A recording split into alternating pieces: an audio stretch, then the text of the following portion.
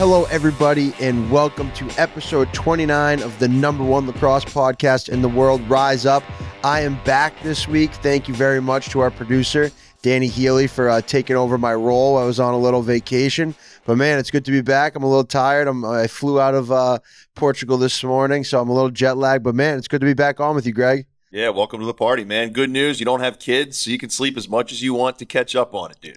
And Enjoy those years. We'll see. We'll see. Back to work tomorrow morning, bright and early.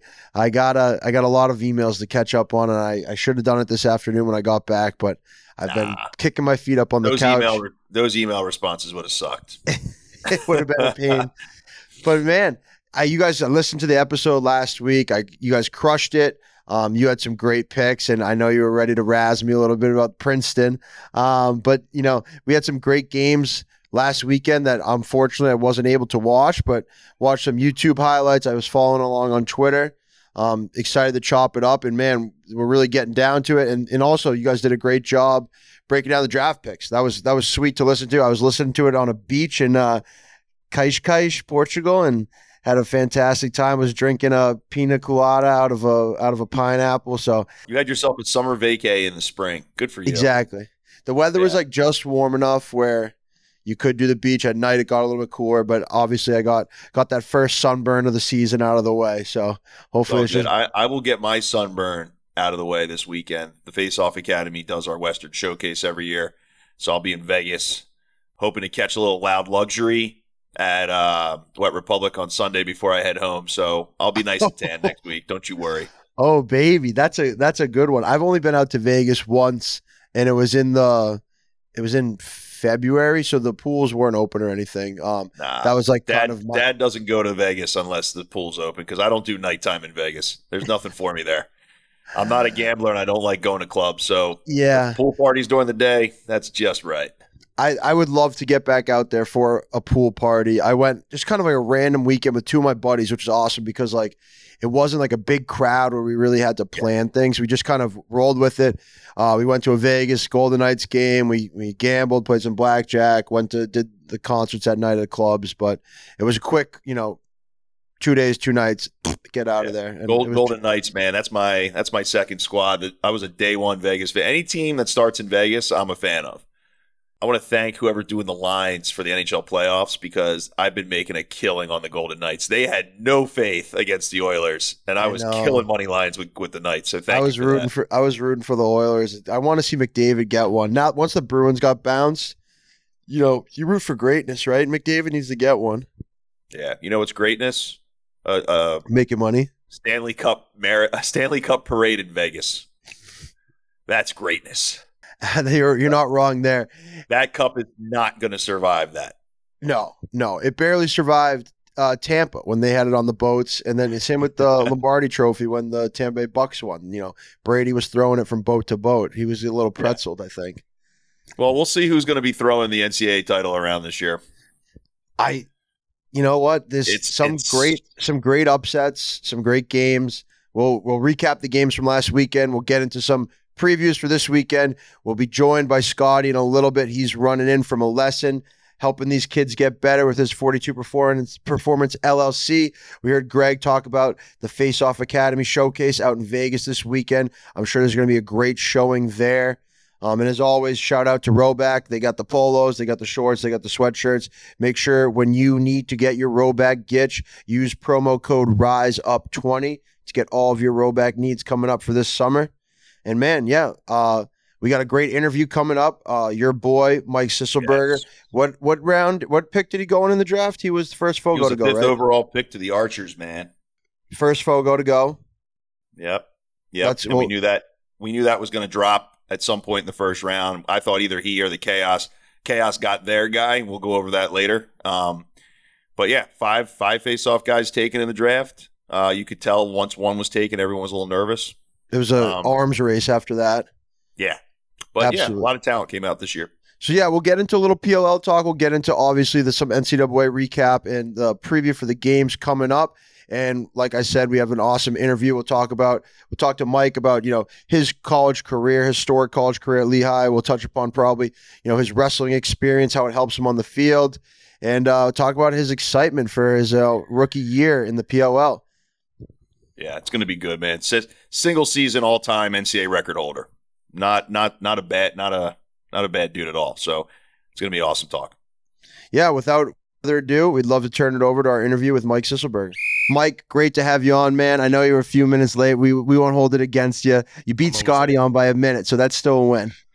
Thank you so much. I'm so excited to be here. Just a surreal opportunity, obviously growing up watching all these guys and just getting the chance to talk about something that I love and kind of share a passion for a lot of stuff, including lacrosse, weightlifting, and just common sense of humor. I'm really excited. Oh, it's good. Well, it's good, man. It's great to meet you virtually. I've been following you from afar, and I've heard nothing but great things from Greg about you. And he's just been singing your praises all year as we've been following you this season. And congratulations on being the first faceoff man taken in the PLL draft. You want to start with that and speak about how excited you are for this upcoming summer? Yeah, I mean, it's a surreal experience. I want to say thank you so much for that. Congratulations. I kind of tell people now. The easy part's over. Now I got to go play and kind of live up to that hype. So I really wouldn't want it any other way. It all sounds great on paper being the first guy picked up off the draft. But like I said, it comes with a lot. It comes with a lot of weight on your shoulders. But I know it's like such a great crew behind me in the Faceoff Academy, including Greg Beast, Jerry Raganese, and all of our coaching staff. I mean, I'm set up for success there, but I got to go out and do it. So that's the hardest part, I think. But just the opportunity, like I said, is something that I've been looking forward to kind of my whole life and my whole college career. So just being able and being so close to it. Training camp's like 2 weeks away, I think now. It's all coming really fast. Mike, I think for me, it was a pleasure to get you as a guest because I kind of see similar characteristic between me, you, and Greg, and Siebes. Yeah, maybe off the field. But going into this, my advice for you, man, I always like to give the young guys. We had Colin Kirst on here. We have some guys, the Kirst, Asher, young guys. Listen, the biggest thing you have going in there is the self-discipline, right? Self-discipline as a pro, dude. Like we don't practice every day together. So like that gym stuff, that weightlifting stuff, people that fucking made fun of you now and made fun of me and Greg, like you meatheads, why are you lifting like this? Like you have camps, you have shit. It's like, because to stick around for so long, you need to be working that guy because you'll watch guys that go 1 or 2 years playing off of who they were and stopped lifting and stopped training. They fade out really quick. And the guys that stick with it and have that discipline, you're going to be able to have a long career and you have the talent to do it, brother. So I'm excited. Thank you. Thank you so much. Yeah, I mean, just hearing it from you and obviously about to hear it from Greg, all the input there, it's surreal because you guys have done it. You've put in the work, not only in the weight room, but on the field. So it just goes to show it pays off. So I'm honestly just really excited to see what happens. And actually right now it's senior week at Lehigh. Everyone's down at Ocean City, Maryland. And I was like, you know what? I'm going to stick around here and get some lifting in and stuff and hang out with our strength coach. So kind of sticks on the discipline, but I also know there's work's not over. Job's not done. Yeah. So who have you talked to from the Archers so far?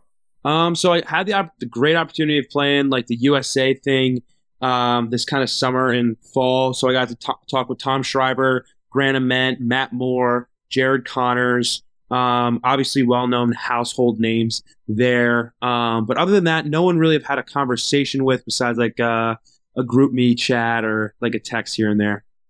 Yeah, that's going to be a lot of fun. You guys report the Friday before Memorial Day? I believe so, yeah. I don't know if we have the exact stuff, but I know it's Memorial Day weekend because I had to cancel my plans. Well, here's a question, Scotty. Maybe you can answer this. How American is it to have training camp during Memorial Day weekend? It's something. I mean, that's like that. American, or is it something that rhymes with communist? Well, it's funny. It's funny you say that. It's funny you say that, Greg, because a couple episodes ago when we had Ryder on, he was like, hopefully Notre Dame keeps rolling, so skip out on camp. Yeah. I think that Mikey's about to get used to. Well, you have a week off, right? A couple weeks, 2 weeks off. From now to training camp, I have a couple weeks off. Yeah, your body's going to need that rest because Greg knows the grind. That's like 2-a-days and draws, and you're not taking draws against like anyone. It's taking a draw against a guy that's like wants your spot. It's like it's just different. Even when the third string goalie would show up, you'd be like, "Fuck, man, that guy's good as shit." You gotta play well. Yeah. Well, yeah. I also think you're displaying a characteristic that is important to understand when you become a professional athlete. especially a lacrosse player, because you're not going to be a millionaire. Big S word. Yeah. But you're going to miss some shit. Matt Rambo we had on here, and he was talking about like, if you're going to miss, if you're going to miss a game because you have to go to your friend's wedding, like, you're not a pro. And that's just the way it goes, unfortunately. That's the sacrifices we have to make. But also you're coaching face-offs too. So for you, it's beyond that. It's showing the kids that are watching you what's important and how you train. So, it's a good lesson. I want to circle back though to Lehigh, because I got the pleasure when I played it in the pros. My first season was with the Rattlers and Kevin Cassis. Kevin's actually the reason I wear 32, because he had 25 when I got to the Rattlers. Like, just a phenomenal human being, like an absolute stud lacrosse player, but one of my favorite people in our sport. Like, also a two-way midi who faced off for Team USA for years. Like, tell me what it was like playing for Cassis. I've been saying it a lot, but it's honestly a dream come true. I mean, I grew up with Coach Cassis. He actually coached my youth team. So just having him so young and just learning what greatness was at that age, it kind of segued me into being something, an aspiration really to be a player like him. So him taking face-offs and watching that like 1990 film on YouTube and just seeing him play, I was like, I really would like to do this. Sorry, Coach, if you're watching this, not from the 90s. Everything was HD. So just like learning from him, like the aspects of the game, not only face-offs, but what it took to be like a man, especially as a young man. I think he instilled some really good characteristics, not only in lacrosse, because, everybody at that age doesn't go on to play at the next level, but he instilled like really good qualities in all of us, no matter what we are continuing to do. And obviously he continued to do that in my college career. Just some awesome stories. And thankfully it never happened to me, but we ran a really tight ship at Lehigh. I don't know what other stories you guys have heard, but we like our starting goalie this year, like he forgot his shoes to breakfast one day. On an away trip, and he's like, hey man, I appreciate it, but that's not what a Lehigh lacrosse man does. So he actually got sat that game. So Coach really likes to just have good, hard ownership instilled in us. Ownership, yeah. And dude, yeah, Mike, I did that when I was in college, and I got a pass by Coach Corgan, and I think we were kind of strapped. We were strapped for goalies at the time, but I forgot my helmet. You pulled a Bruce Smith? I forgot my helmet to we played Drexel, and we made a trip all the way out to Philly. I'm thinking everything's good. Go in for the pregame shoot around, getting geared up. I go, oh my God. And dude, how much did your heart stop? Dude, I'm telling you right now, because my helmet is customized for a fat head. Like I never wanted to get a dual shell. So I was like, I gutted it. Like it was gutted on the inside. It was like a shell. So he's like, just use a helmet. I'm like, yo, I can't do this. I'm freaking out. Like, and face-off guys and goalies are very similar about gear. Like, don't fuck with my pregame. So he gave me a pass. Coach Corgan. You played lights out in that game, didn't you? Oh, dude, I fucking had like 20 saves. I was so nervous that he was going to sit me, because that is a good learning tool. That is not how you do things. I was a fifth year too. I never made a mistake. And I was like, I remember from that moment on, dude, I fucking was like 20 minutes early, 20 minutes late after practice just to get that, because Coach Corgan would give me this look every day. Like, I can't believe that. I cannot believe that. Well, now that we've taken the scenic route on this conversation, we'll get back to Cassis, because I actually want to add something else there. Yeah, but that's what I'm here for. But no, this is perfect, Scotty, because remember how, and Sis, you tell us if this is true or not, how maybe not, you don't believe in like luck or anything, like superstition. But we all kind of had a very regimented schedule in college about how things had to be leading up to a game, because you had so much time. But then you get to the pros, and Scotty learned in college what everybody used to learn in the MLL, which was like, guess what? Bus broke down for the second time on this trip. There's not a locker room. Guess what? We forgot, equipment guy doesn't have jerseys. And all of a sudden you start to realize I can play great with no sleep, without my gear, with a missing pair of cleats, and you start to really stop believing in superstition when you play pros. Yeah. But like, let's circle back to Cassis here, as you were saying about what he is as but also the question I want to ask you, because Cassis is, obviously a huge part, and you're also from that area. Mm-hmm. You could have, especially with the blanket waiver with 2020, at some point, like a lot of guys, you could have said, you know what, I'm going to go see if I can play for an ACC team or a Big Ten team. And I know plenty of schools would have jumped at you. You were the number one faceoff guy in the country for like 4 years. What made you consistently stay with Lehigh and Cassis? I think the first thing that I look at is my family, obviously from being from here.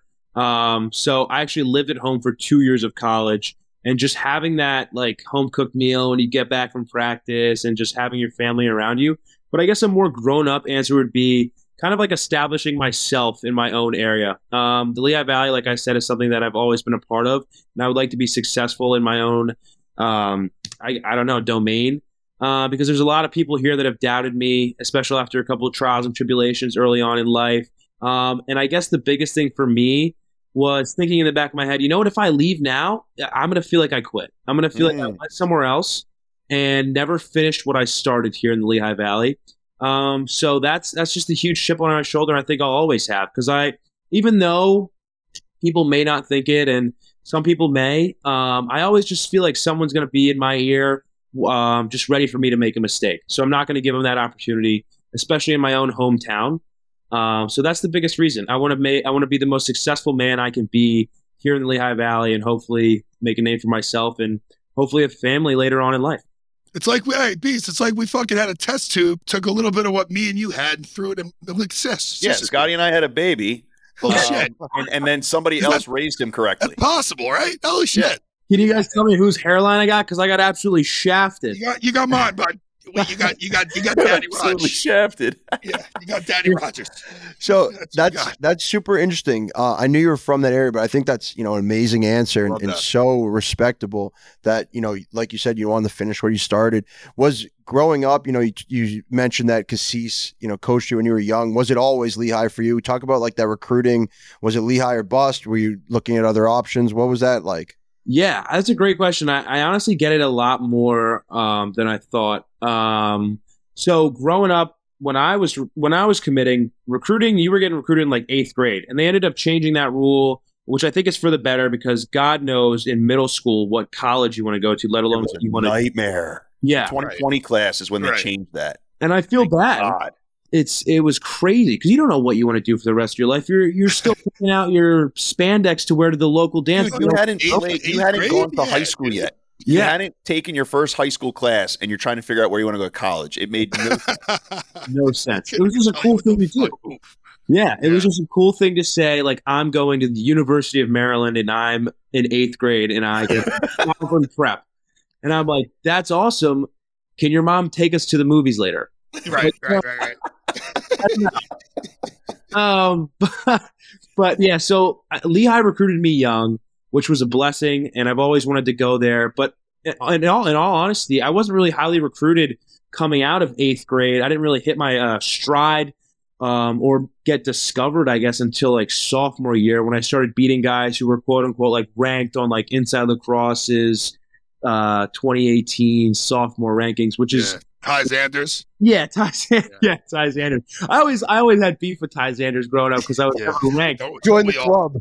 Yeah, up until I was older, I always just pass him at tournaments. I just gave him like a stank eye. He's probably like, "Who is this 5'4", stocky little chubby kid giving me the dirty look?"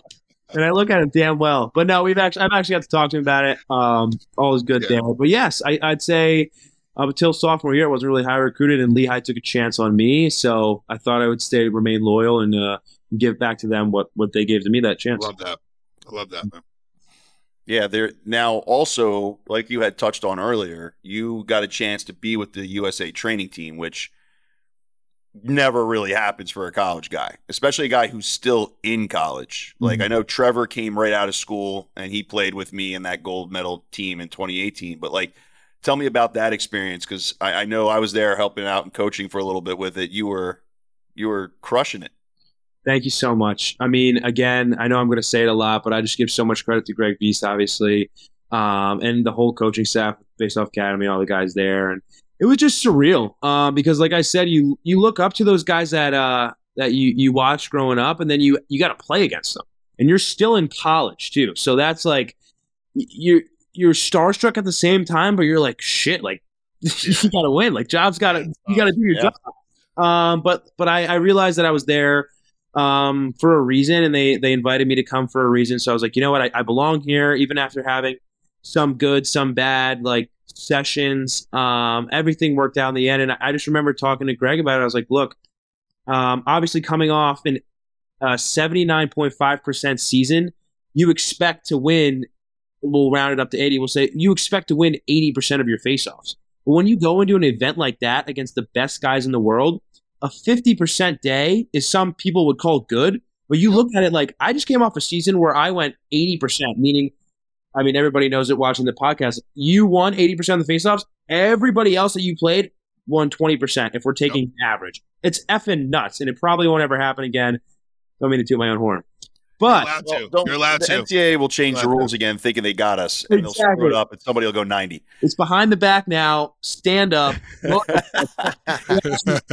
Sisselberger do our own sidebar. Hey, but what Mike talked about was pretty awesome. There is, listen, I remember that feeling too, and Greg can remember it also, because when Greg was with San Francisco as a young guy, I was with Hamilton Nationals. I remember Brett Queener. You know, Brett Queener's the guy at the time. He's on all the magazines. He's running, scoring goals, and they're going, "Hey, you're going to start the first half. Greg's going to back. Queener's going to back up my first game." I was like, "Are you sure? Should someone tell him?" Or they're like, "You're going to tell him." I said, "I'm not going to tell him. What do you mean? I'm just going to stand in the goal." I'm 22 years old. So Huntley, who was my coach, you know, God rest his soul, he's the best. He was like, "Go tell him." So I had to go up to the locker room, pregame shooter. I'm like, "Hey, Brett, Coach Hunt said I'm getting to go tonight." And just like Brett Queener on point goes, "Over my dead body, you are." I said, "All right, well, looks like we're going to shoot around pretty hostile tonight." Well, Brett, I got some bad news for you. It's not going to be my dead body. And you had to play like that, Mike. You had to play like knowing that guy didn't want you to play. But guess what? I looked up to him. And I right now we're best friends. But yeah, that first couple games, yeah, man, that's part of business, right, yeah. Greg?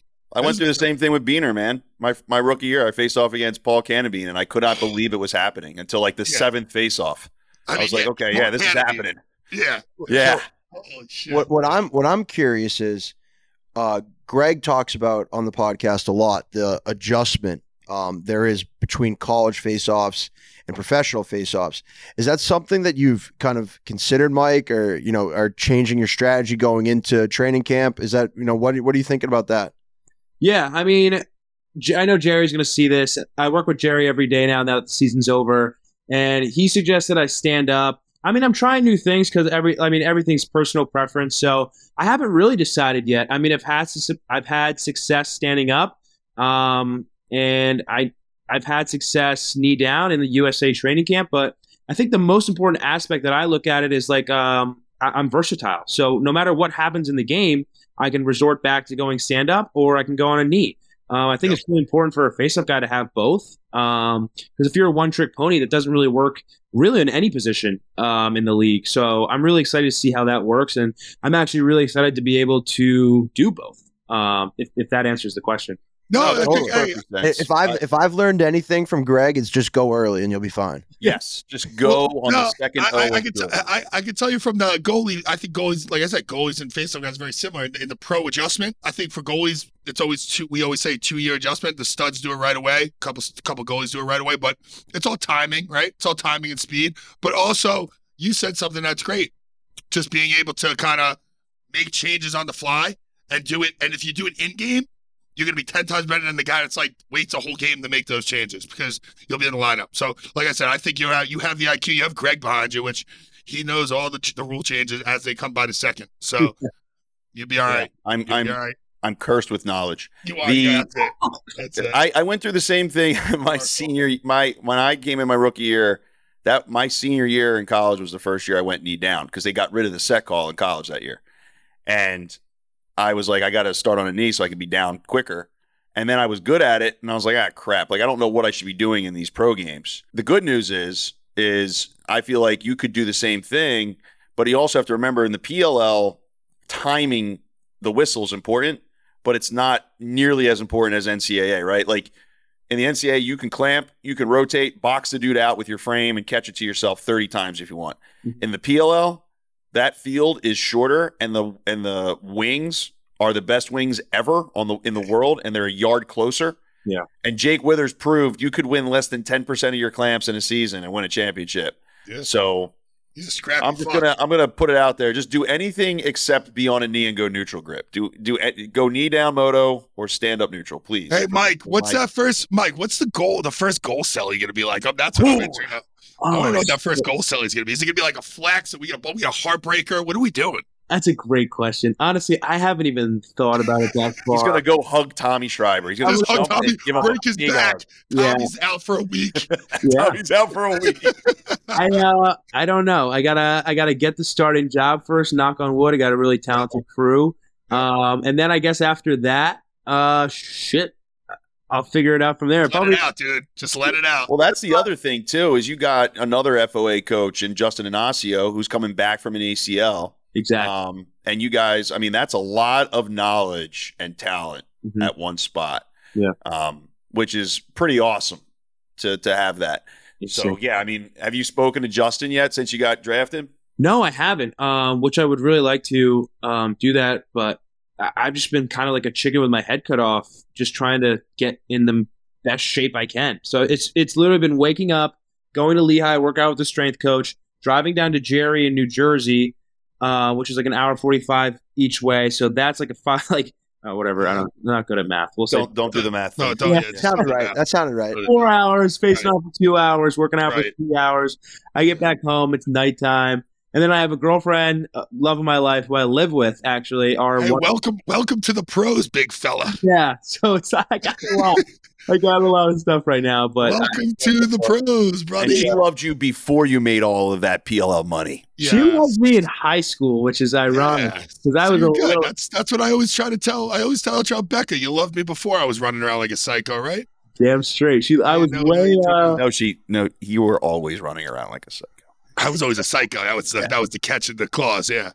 I got a good time though. I mean, I had hair back then. I was a little less bulky. But hey, we're getting older now, and muscle. Dude, don't just stop it. Don't tell me about getting older, man. Yeah, please. I'm 14 seconds away from 40. I don't want to hear about your older stories. You don't have a line on your face. No, I'm excited. So what's the other plan though? Like this summer, you're going to be playing the PLL. Do you have any aspirations to play indoor too? I mean, I have whatever aspirations are presented to me. I'm just grateful for every opportunity. So if I have the opportunity to play indoor, I definitely will take it. But people sleep on it. I wasn't the worst student in college. I actually got a job doing medical device sales here in the Lehigh Valley. So it's like, what can't this guy do, really? No, I'm just kidding. So I did sales. Yeah. Sell me this pen. I was great scene. For novice surgical here in the Lehigh Valley, medical device sales. So that's a dream come true. I'm just really, like I said, just grateful for everything. It's awesome. You're a Lehigh Valley lifer, man. I love it. Oh, for life. The freaking novice surgical is like 15 minutes down the road. I just stopped at how much easier could this guy have it? It's gonna be. How often do you get over to Lancaster? Honestly, I haven't been to Lancaster in a good bit, but I go sometimes with my family who loves the Shady Maple Smorgasbord. Shady Maple Smorgasbord is a goddamn American institution. Oh yeah. Was it breakfast spot?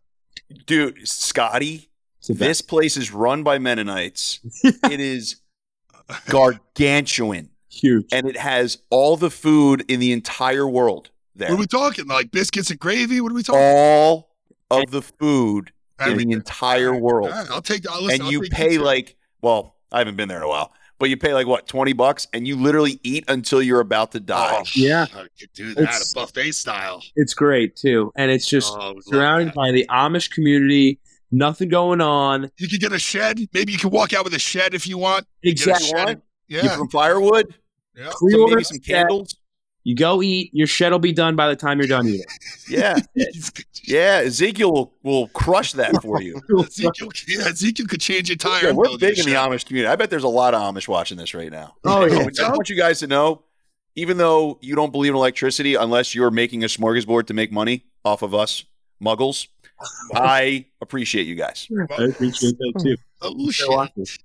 Yeah, did you know you were coming on here to discuss Shady Maple? Oh no! He didn't know he was coming on at all. He thought it was on Tuesday, which is today. Yeah, just so everybody has a backstory. We were right here for like 15 minutes wondering where he was. I call Mike, and he's all excited to talk. And I was like, where are you? He goes, I'm at home. I was like, what? Why aren't you on the thing? He goes, well, it's on Tuesday, isn't it? I'm like, oh, shit. Mike, This that's is perfect. summer. This kid's going to forget his elbow pads like 8 times. Someone will remind you. Summer after school. I don't know what days or what. And I feel horrible about that. I'm That's sorry. a good life. No, we're busted dude, I you. got on here Don't just feel horrible. after you. Scotty's late every week. It's fine. Yeah, I really just I don't. I thought it was like Monday or either Monday or Wednesday, one of the two. Just not Tuesday. Monday. It's definitely man, Monday or Wednesday. One of the two. I got to write it on my Sibes finger. came back from Portugal and he knows what time it is. Yeah, that's on me. Yeah, I had a long one, and I said you guys could handle it without me. Came on, but man, we're glad you came on. This has been a great interview. So great to meet you and have these guys on who always speak highly of you to hear you come talk about yourself, your accolades, and your aspirations. It's been great. Fellas, do you have any last questions for Mike before we cut him loose? Who you got going to the Final Four, man? Oh, that's a really good question. I have Duke. I'm gonna throw Army in there because it's a Patriot. I know it's a Patriot League thing, and they beat us, so I don't want us to look like shit. Although I graduated, so it doesn't really matter. I'll put Army in there, Duke, UVA, and Notre Dame. Okay, I like it. Sounds right. And Strong. Sounds right. I would have Duke winning it. It's gonna be one of those Duke Notre Dame games, right? Yeah, Yeah. that's my take. I know. Okay. Let's hope that we can change. well, this Scotty and I will argue about that in the next segment. But Sis, thanks a lot for coming on, man. Love you, kid. Really glad to have you on here, buddy. Yes, I'm a big fan of yours, man. I can't wait to watch it this summer. I'm a huge fan of all you guys. Again, thank you so much for having me. Yes, sir, brother. See ya. Best of luck going forward, man. We're rooting for you. Everybody, welcome back from that fantastic interview with Mike Sisselberger. What a guy, having him on. Reminds me just of you two. I know Scotty was making those mentions. Man, we had to get some bigger boxes on our Riverside chat to fit all this meat on the screen. But great interview. For the rest of the show, we have some recaps of the games last weekend, some round 2 upcoming games, quarterfinal games, and then we have some PLL updates. We have some 30-man rosters, some other league transaction news.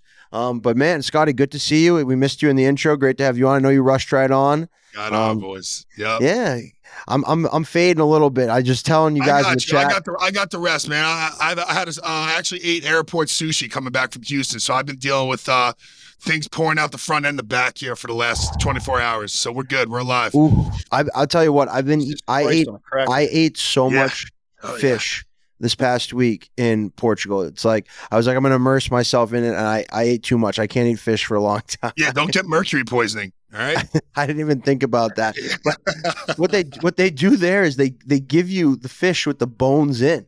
So the first time I get it, I'm hammered off of, a bottle of wine, and I take a big ass bite of a cod, and I'm just like pulling the bones out of my teeth. I'm like, could have been the wine though. Could have been the vino though.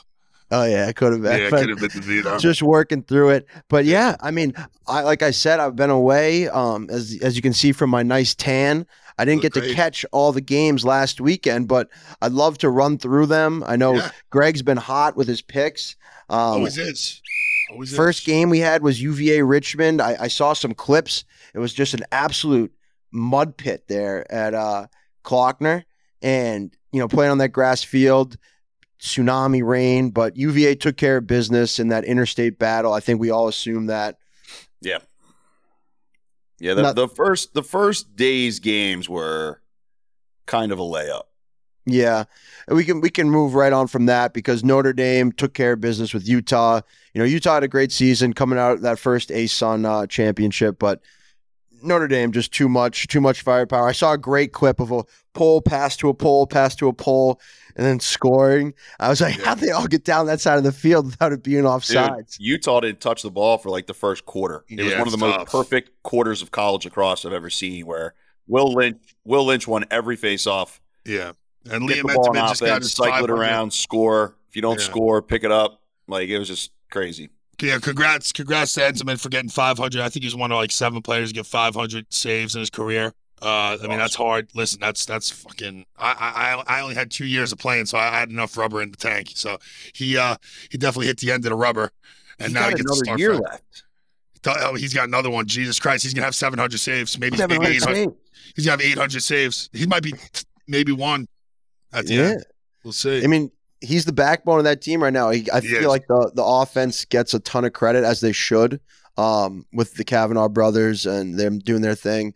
But he's the final line of defense, and he's keeping them going. He gives the confidence. So listen, that confidence in the playoffs is huge. To ride that confidence and have like a pillar back there, you need it. So, dude, confidence is streaming through that whole team. They look great. They look like they're on a killing spree. Like since last season. Now look, if you watch the games on ESPN, you were probably tired as hell of hearing this, but because they beat it to death. But it's like, you got snubbed last year, and they have been on a killing spree. They have been, but Virginia is the one person in the killing spree that could kill back, I feel like. Yeah, well, they don't see them this week, but you're right. They're on a collision course for sure. Yeah, for sure. Next game up was Army 16, Maryland 15, the first upset of the weekend. Fellas, you see anything good here? Yeah, I was talking to Healy about it. Like, I had Army in this game. It was +4 or something, right? I had them covering, and I was like, dude, I didn't think it was an upset. I thought Army had proven all year that they're this good. Agreed. I think also Maryland is still, whether it's right or wrong, is still being compared to last year's Maryland team, which was historic. This is just a really good Maryland team. And in any other year, I don't think it would have been that big of a deal, but I think unfairly, this team was compared to last year's team. Army has all the pieces to the puzzle. And Will Coletti, their faceoff guy, got off to a hot start, got them a bunch of possessions early, and they played great down the stretch. So I thought I wouldn't call this an upset. So here's why I think it was, the way it was. So Army wasn't going to get into the tournament unless they got that Patriot League automatic bid because of the nature of their schedule and the nature of the RPI. Army lost their first game of the season against UMass. They lost by a goal to Cornell, and then they lost by a goal to a pretty good BU team. Those are their only 3 losses of the season. But because of their lackluster out of conference play, they didn't have a high RPI. So that's why, they only have 3 losses on the season. By a total of 4 goals. RPI number standpoint. Yeah. I look at lacrosse like a lacrosse player, though, and I'm just telling you the rationale. I agree with you. Yeah, teams at the end of the season, how they're playing is the team that I look at. Couldn't give a shit what happened the first 3 games of the season. And Scotty knows this. Like, your team changes so much. These are kids, and it's over the course of 2 months. A lot of stuff happens. I'm looking at Army in that Patriot League tournament. I'm going, this team, same way I'm looking at Michigan, by the way. I'm like, this is the real team. This isn't a team that's just hot. This is a real team. This is how good they are. So, and I did the same thing when it came to Princeton. I was judging Princeton based on the team that I knew they were capable of being. So, I mean, look, everybody loves Coach Alberici. Yep. And if you're rooting against one of the academies, then you're weird. Yep. So it's good to see the Army dudes do their thing. And get to that next round. We'll get into it in our previews, but I mean, you're going to be rooting against them next weekend or this weekend. Well, we'll see. Yeah, we'll see.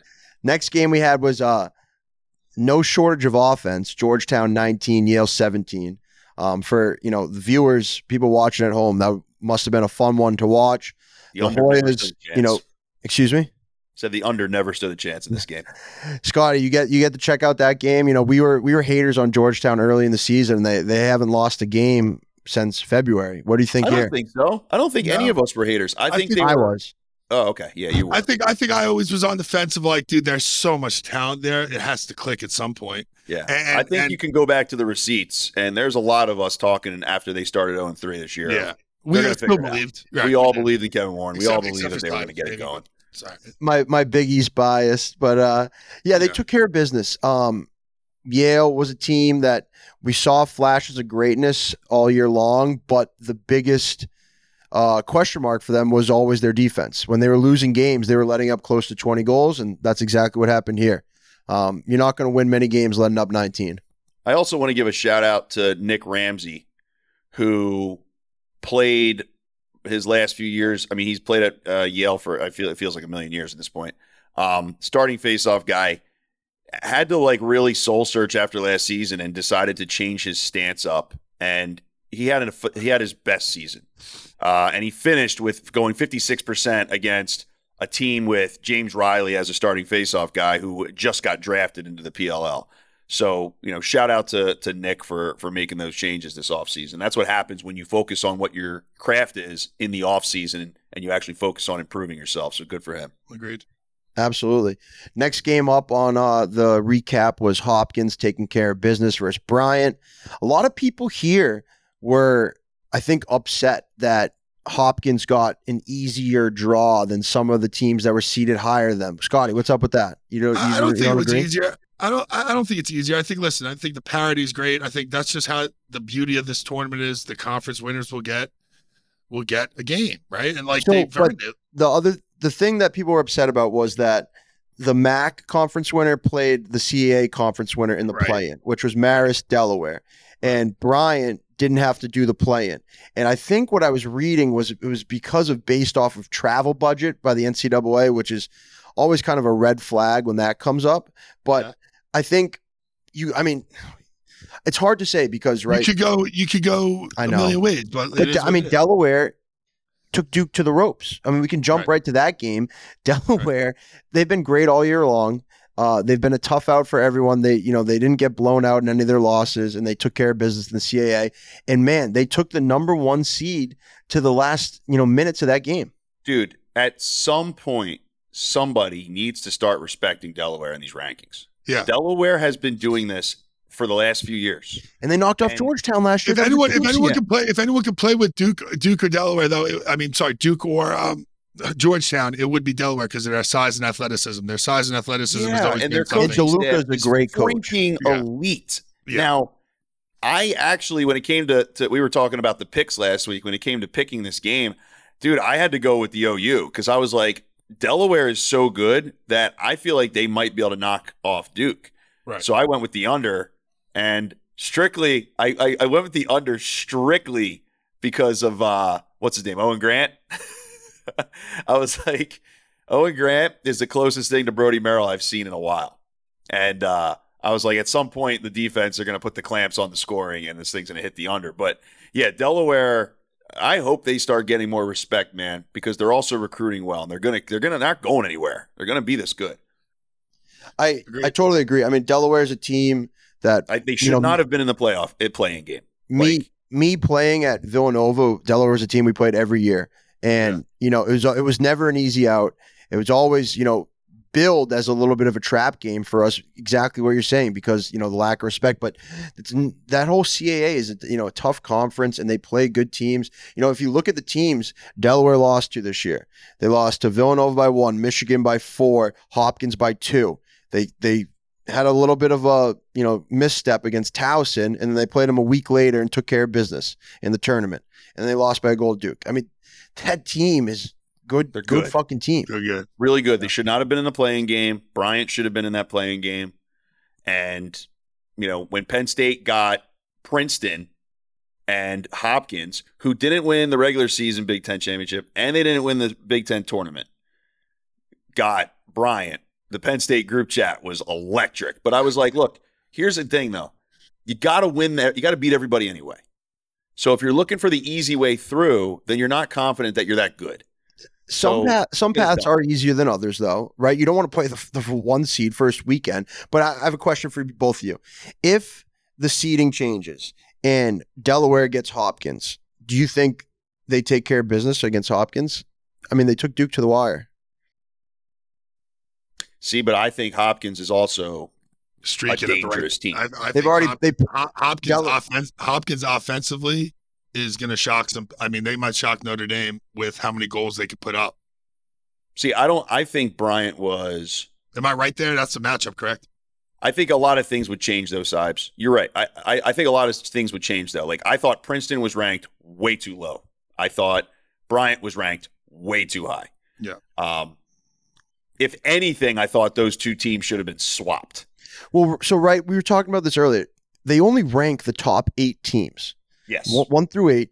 And then the matchups are determined on, they try to eliminate in-conference matchups, and then they try to make it the least burdensome for travel budgets. Yeah. So it might just be how the chips you can like it or not until lacrosse is more profitable. That's the way it's going to be. Yeah. Does it make sense in a competitive standpoint? No. It should be 1 versus 16, 2 versus 15. Like that's the way it should be, but it's not. And if you want more teams in the tournament, because we only used to have 12. My freshman year at Penn State, that was the first year they went to 16 teams.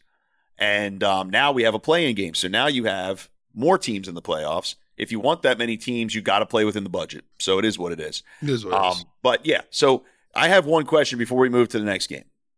Did you guys see the NCAA selection show reaction cam when teams were selected? Brian. Some of them, yeah. Okay. Every team was pretty excited. Some teams straight golf clap like Richmond. Yeah. Bryant, when they were selected, moshed the shit out of each other, tore their shirts off, and beat the living shit out of each other. It's excitement, though. It's real exciting. It's great. I loved it. But in hindsight, after what happened against Hopkins, is it hilarious? Well, so what I thought was weird is that they knew they were going to be in. So like that's what I'm saying. So maybe they thought, you're thinking maybe they thought it was like that's a good matchup for us. Yeah, like I'm thinking like no, I think they were they weren't in that large. So they acted like it was like I don't know. I thought it was completely for the camera, and I'm all for entertainment, so I was on board with it. But I think it was all for the camera. It was like, dude, yeah.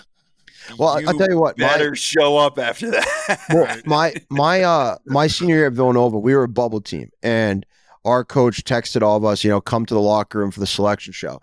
And I'm like, we just lost in the Big East semis. I'm, coming off a bender. I'm like, if I go down, show up, put on my travel gear, and show up to this thing, and we don't get picked, I'm gonna start breaking shit. Like, right. And then we did get in and we all went nuts. But like looking back on it, they wouldn't have invited us to the locker room together if they didn't know, right. Get a little heads up like, hey, you're going to be in, get the cameras ready. But we reacted like that because we were like the bubble team. Yeah. So and then what happened in the first round? What'd you guys do in the first round? We got stomped by Duke. Yeah. But no, that's my point. Duke was ranked what? High. They were playing in the national championship that year. Yeah. Okay. All right. Well, look, I'm just adding that for entertainment value. No. I agree. That's my whole thing was, they knew they were going to be in. So after that shit show, the rest of the games on Sunday were awesome. He's such a Michigan, Cornell. Holy shit. The Wolverines can't lose. The Wolverines can't lose. Exactly what I thought it was going to be, dude. Like it was back and forth face-offs. I think there were like 3 or 4 points off of face-offs in that game. Neither team could stop each other in the second half. It was electric. It was great to watch. I was looking at the bracket and I said to myself, if any upset's going to happen, it's going to be this game. Whoever gets matched up with Cornell, I thought had the best chance to upset because I knew Cornell was going to be seeded. And I think I don't know. I just don't think the Ivies, had a great showing out of conference this year. Which led me to believe that some teams that maybe weren't getting as much love in other conferences, maybe because they're the 2 or the 3 team in other conferences, would have a good shot against Cornell being, I think the Ivies, fellas, real quick, I think the Ivies earned their reputation the last couple of years that we might have brought into this year. I think, I think we always thought like 4 teams are coming out. 4 teams deserve to come out because of what they do to each other all year. But this year it was a little different. Maybe this year they weren't at the top of it wasn't the strongest conference. There's also something to be said here for the fact that Cornell won the regular season Ivy League championship, right? Right. They played Michigan, who was the Big Ten tournament champion, and they lost by 1 goal. And then you had Penn State, who was the regular season Big Ten champion, playing Princeton, who was the tournament Ivy League champion. Correct. And they lost by 1 goal. So they're not, the Ivy Leagues weren't that down. I just think when you compare them to the ACC, I think because the Big Ten was so good this year and had more teams. I just thought there were more. Yeah, I thought there were more elite teams in the Big Ten, and it makes the Ivies look not as good. Right. When I still think the Ivies were good. They just beat the shit out of each other. I think it was ACC, Big Ten, Ivies this year. in the past, we might have said ACC, Ivy, Big Ten. Yeah. It just made a change. I mean, the emergence of Michigan coming out of the Big Ten is, I mean, hats off to Coach Connery and everything he's done this year. Connery's the man. Yeah, good for him. Yep. We all knew this day was coming. We've seen so much success recently in the Big Ten between Rutgers and Ohio State. And, this year, they had a down year and Michigan picked it right up. And they, and Hopkins.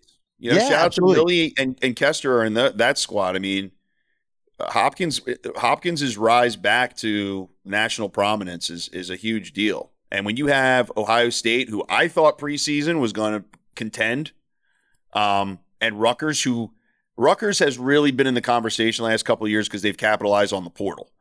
And they had duds of seasons, but they were in the Big Ten, which is like... Sorry, boys. I'm just texting with Paulie Rabel right now. He's trying to get me to work Rabel overnight camp. I said, maybe I'll work the camp this summer. Tell Paul, if you tell show Paul up, to come work the Rise Up overnight camp. If you show up on the pod. Correct. So we're just talking right now. Sorry, boys. It's okay. You came late and now you're talking on your phone. Get me some 9.9. Greg, shit, man. Can't wait for your weekend this weekend. Gonna be a good weekend? Yeah. It's gonna be good. All right, here we go. Let's proceed.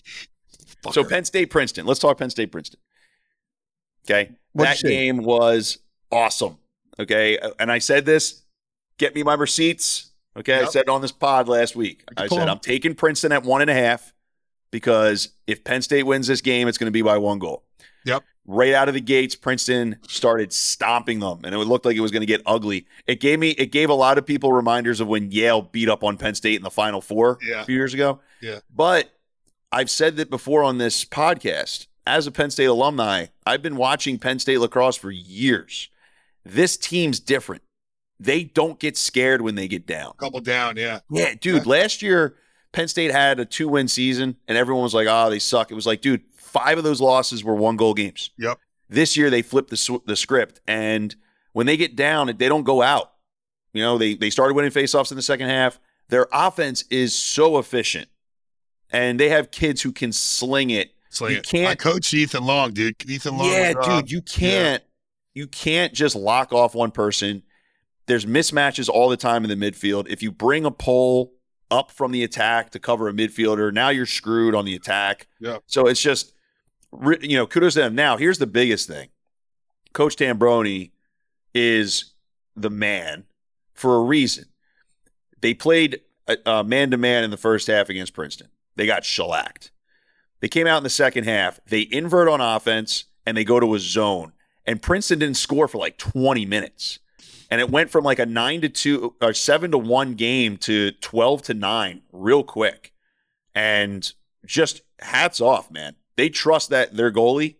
The kid is unbelievable. Scotty, I was exactly going to ask you this. I know at Notre Dame, you guys probably weren't big on playing zone defense, but like if you're feeling your groove as a goalie like this Penn State kid is, aren't you like, give me those 12 to 15-yard shots. I don't mind sitting in zone. Those are the ones I want to see.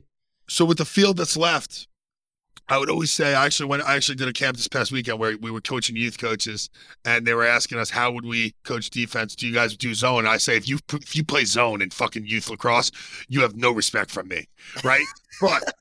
But now you're thinking about Virginia, Duke, Notre Dame. Guess what? You want to stop a well-oiled machine? You put a kink in the wrinkles, in the goddamn everything. So a zone has always been a kink, and it's like it's a big one or it's a little one. If you have a great goalie, it is a big kink in that chain. You need a good goalie to run a good zone, and he's an All-American, and he played like it. And if you could sit that, you take a lot of stress off your slide and your recovery.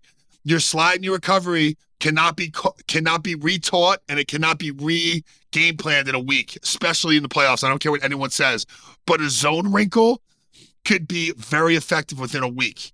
So I think that this is going to be perfect for what they're trying to do with throwing little kinks in these offenses that are just going, like we talked about. Notre Dame's offense is just all cylinders. Well, how do you get that if you ever run into them or Duke or Virginia or even Georgetown at this rate? You're going to need some sort of something to throw a cog in the machine. On top of that, Scotty, you can bet your ass Army has to spend a lot of time this week practicing against the zone. And if they don't have outside shooters, they're going to have to work extra hard for that shot, that 8 to 10 yard look. Here's what I always said, and I've brought this up in the past, is if you start to see teams starting to have a ton of success, maybe even winning conference championships, winning big games constantly with zone, copycats happen, more zone. Does the NCAA put a 2-point line? Well, here's the thing. Good. I love that. I love that because this could happen in this tournament. But if Georgetown's up and Tucker Dornovic's shooting that ball from 15, I don't think his zone matters. So I think he busts that ball open like he always has. The other thing, Scotty, you brought up a good point is, as we get deeper in the tournament, everyone has tape from everyone in the whole season. You can't keep doing the same thing against these great coaches who are left, right? These coaches that are still coaching are there for a reason. They're going to game plan. So if you can throw in that wrinkle that's new, that there's not as much tape on, that's what's going to screw with these offenses. So I know, I can tell you guys, I know I don't want to go too, Greg counts my rants. I'm on my third. So, I just want to make sure, like, listen, when I was in this run, I knew our offense wasn't going to turn into a juggernaut overnight. We weren't winning games by more than 2 goals. So we knew going into that natty champ against Duke, who was high-powered, we're going to maybe have to only get – it was a lot of stress on our defense, but we said we can't give up above 7 goals. And we kept it to 6-5, but we still lost. But guess what? We kept it within a range where we could strike. I think every team knows their chemistry. I hope you do at this point in the tournament. You know who you are. And if that's who you are at Penn State and you know your offense is going to put the ball efficiently in the cage, maybe sticking with, if it ain't broke, you don't fix it because you're riding I the also think you can go in and out of it. Even in the second half, Penn State went in and out of the zone. And look, when I played I think my last 2 years with the Redwoods, our defense, we actually had Doc came and was an assistant coach helping us with the defense. And we went in and out of his zone a couple times while he was there. And guess what? Even in the pros, with a 2-point line and a shot clock and the greatest shooters in the world, it would stifle a team sometimes when you're got like a minute left on the clock in the second half or in the first half, and you want to stifle a team real quick on an out of bounds.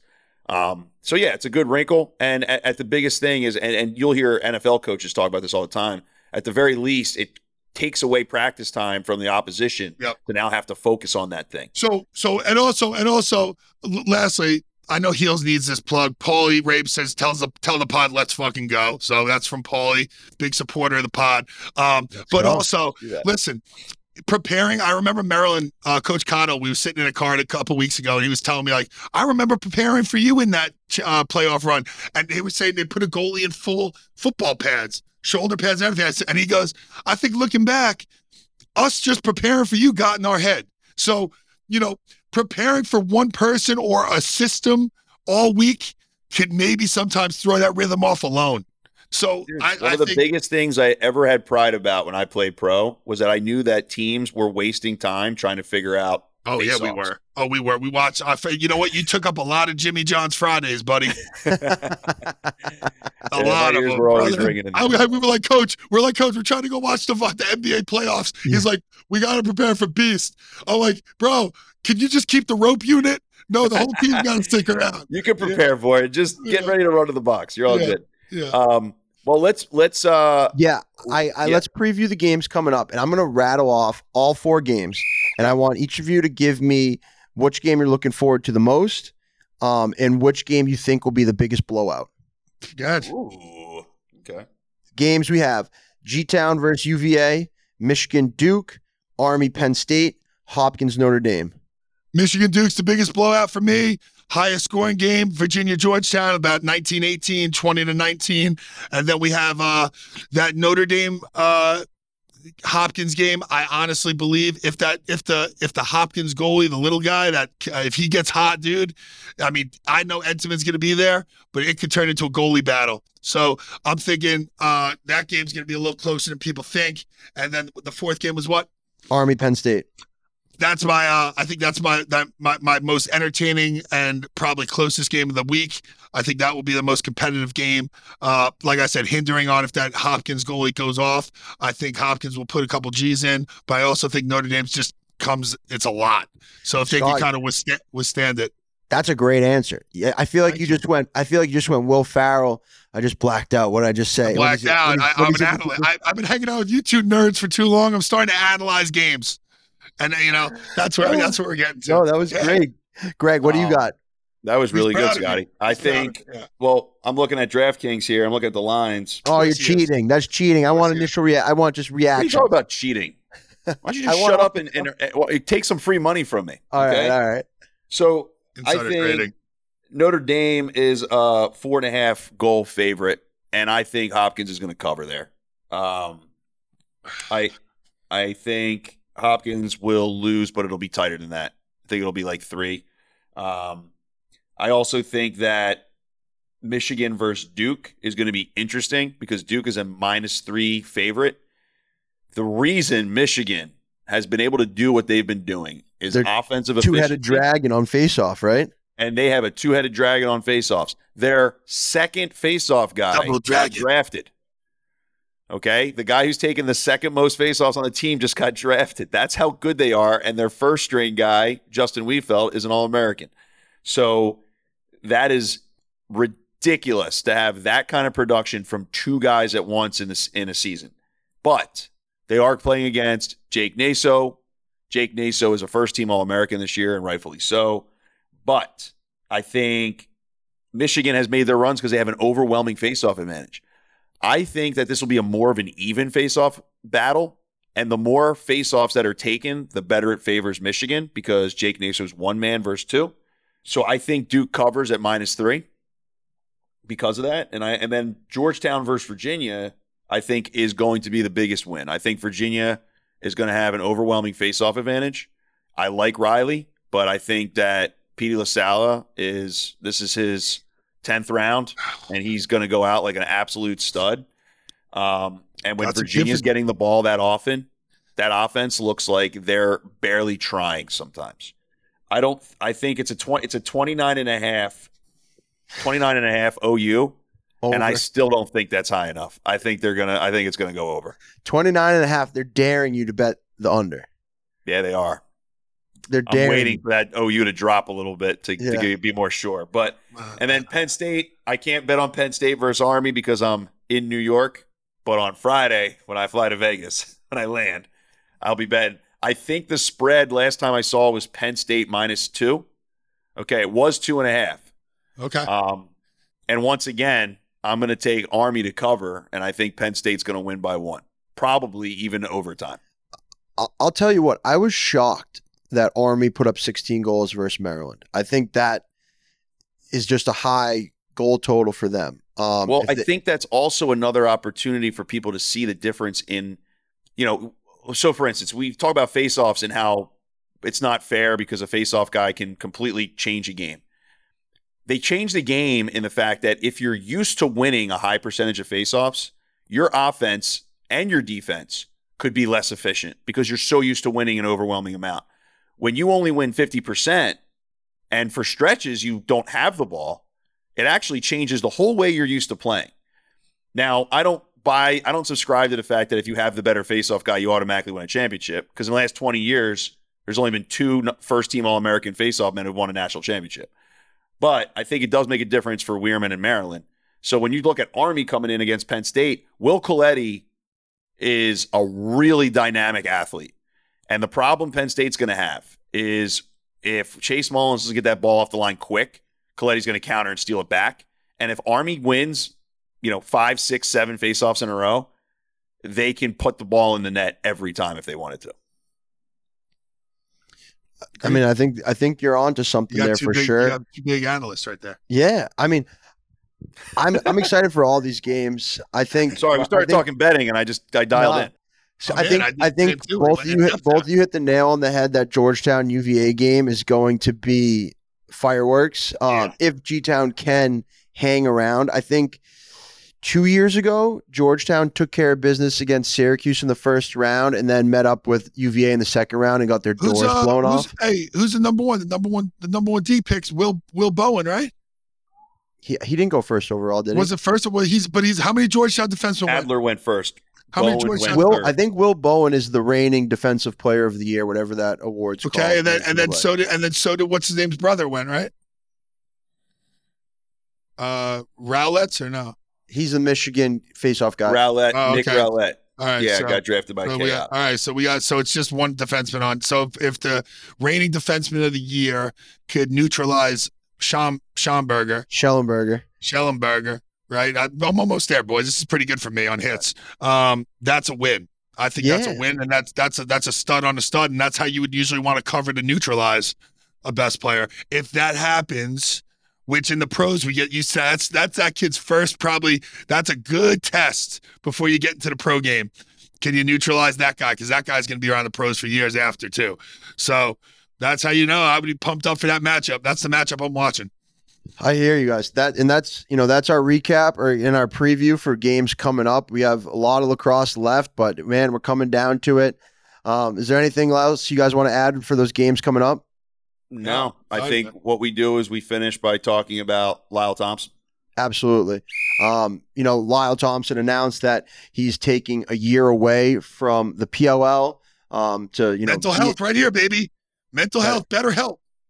Get better help. Sponsor the podcast, please. Lyle had said in the past that he always wanted to be able to coach his kids. And look, I mean, he looks at, I think a lot, and Americans for the most part think of lacrosse as a sport, but for Lyle and his family and a lot of people, it's the game. It's the medicine game. And I think it's, for him, he doesn't want it to be something that detracts him from his family, but it adds. So I give him a ton of credit because it's not easy to walk away from that competitive type of thing. But he can still play during the summers, and he can stay where he needs to be around his family. So a lot of credit to him. I know we were actually talking about what if the Cannons moved Lyle, what that would look like, and now we actually have a serious discussion about it. I think Ryan Drenner gets the keys now. Ryan was an All-American at X-Attack in college. And I think he's dynamic. I actually think from just a stylistic point of view, he fits more of a Holman type of offense. I think Marcus Holman gets the keys, but the guy making decisions will be Ryan. Well, I mean from behind. Right. Marcus Holman is not going to be it's going to be no. It's going to be Drenner, Holman, and Cav. Yeah. Yeah, and I feel like Cav is going to benefit a ton because Cav can wheel and deal now, and that ball's going to be spinning. And that's what I know Brian Holman, that's an offense he likes. I was going to say, as I was on the beach in Portugal this past week, listening to the podcast, I was like, as soon as I saw the Lyle news come out, I was like, man, Greg nailed that. Absolutely nailed it. That, the Cannons aren't in as much trouble as the outside world may believe they will be at losing a player like Lyle. They'll be all right, I think. But like I said, you can't replace like a Michael Jordan, right? But you could also you could have six Scottie Pippens, and you'd be pretty good. So I think they'll be all right. Yeah. If you had 6 Scottie Pippens, you'd be more than all right. Win a championship every year. Yeah. Six Tony Kukocs, you'd be all right. I don't know about that one. But no, we're happy for Lyle, and we wish him and his family the best. And we're really glad that he's taken that time to be with himself and his family, and then we're excited for him to return to the PLL when that time comes. I'm sure we'll see him. Is he planning on playing in Worlds still, though? I would assume so. Yeah. I would assume that's what he's saving up for. I think that's also a kicker. He might know that that's a lot, right? Going from indoor to that. We've talked about it for the younger guys in past episodes that are just doing had that conversation with Trevor. I think we've done it with Trav, right? We've done it with a couple, maybe younger Canadians don't think it's, but guess what? He's been doing this a while, dude. And these don't come around too often. So this is the year to do it. I also think, this is like a little bit sidebar, but if you guys watch NHL games, the superstar in the NHL games, they know, like, you don't touch him, like, right? Like you don't lay these big hits on him. And I feel like that's the treatment that Lyle gets in the PLL, where, he's superstar, and, you're not going to come high and late on him if he's cutting across the crease. But I went to a Georgia Swarm NLL game, and they don't give a fuck. They kick his ass. He's getting his ass kicked out there, like cross checks coming through the middle to his back, and I'm like, he gets it a little nicer treatment in the PLL. No doubt. I think that's longevity wise. I think all these NLL guys, even Tommy Schreiber, Tommy will tell you about his shoulder, his back, his knee. That ain't getting better through the NLL. So, like I said, this is a hard year. Lyle's also in a different spot than Tommy Schreiber. I think the U.S. national team has a ton of weapons that could let Tommy get into his groove. Lyle's the guy off the rip for the Iroquois, and he is the guy off the rip to make things happen. If he doesn't make it happen, what happens? We don't know. So he's got to be 100%. He's got to be fresh. I understand why he's doing this. Yeah, and look, I got kids, and I have nothing but respect to make this decision. This is the whole reason I walked away when I did. It's because I wanted to see my kids grow up, and God bless them, man. Yeah, man. And a little housekeeping with the PLL as well. They announced the 30-man training camp rosters. That's coming up in a couple of weeks. We heard Mike Sisselberger talk about how he's preparing for training camp. We will be sure to give you guys all of the updates and news coming out of PLL training camp. We'll have our ears to the ground there and keep you guys updated with. We're going to bring in Captain Arestia. We're going to bring our boy. Exactly. Our boy Arestia is going to come on, chop it up. We can, we'll definitely talk about, maybe find out who's performing well, who we think could be some bubble guys making teams, some guys who surprise, and what teams are looking the best coming out of training camp.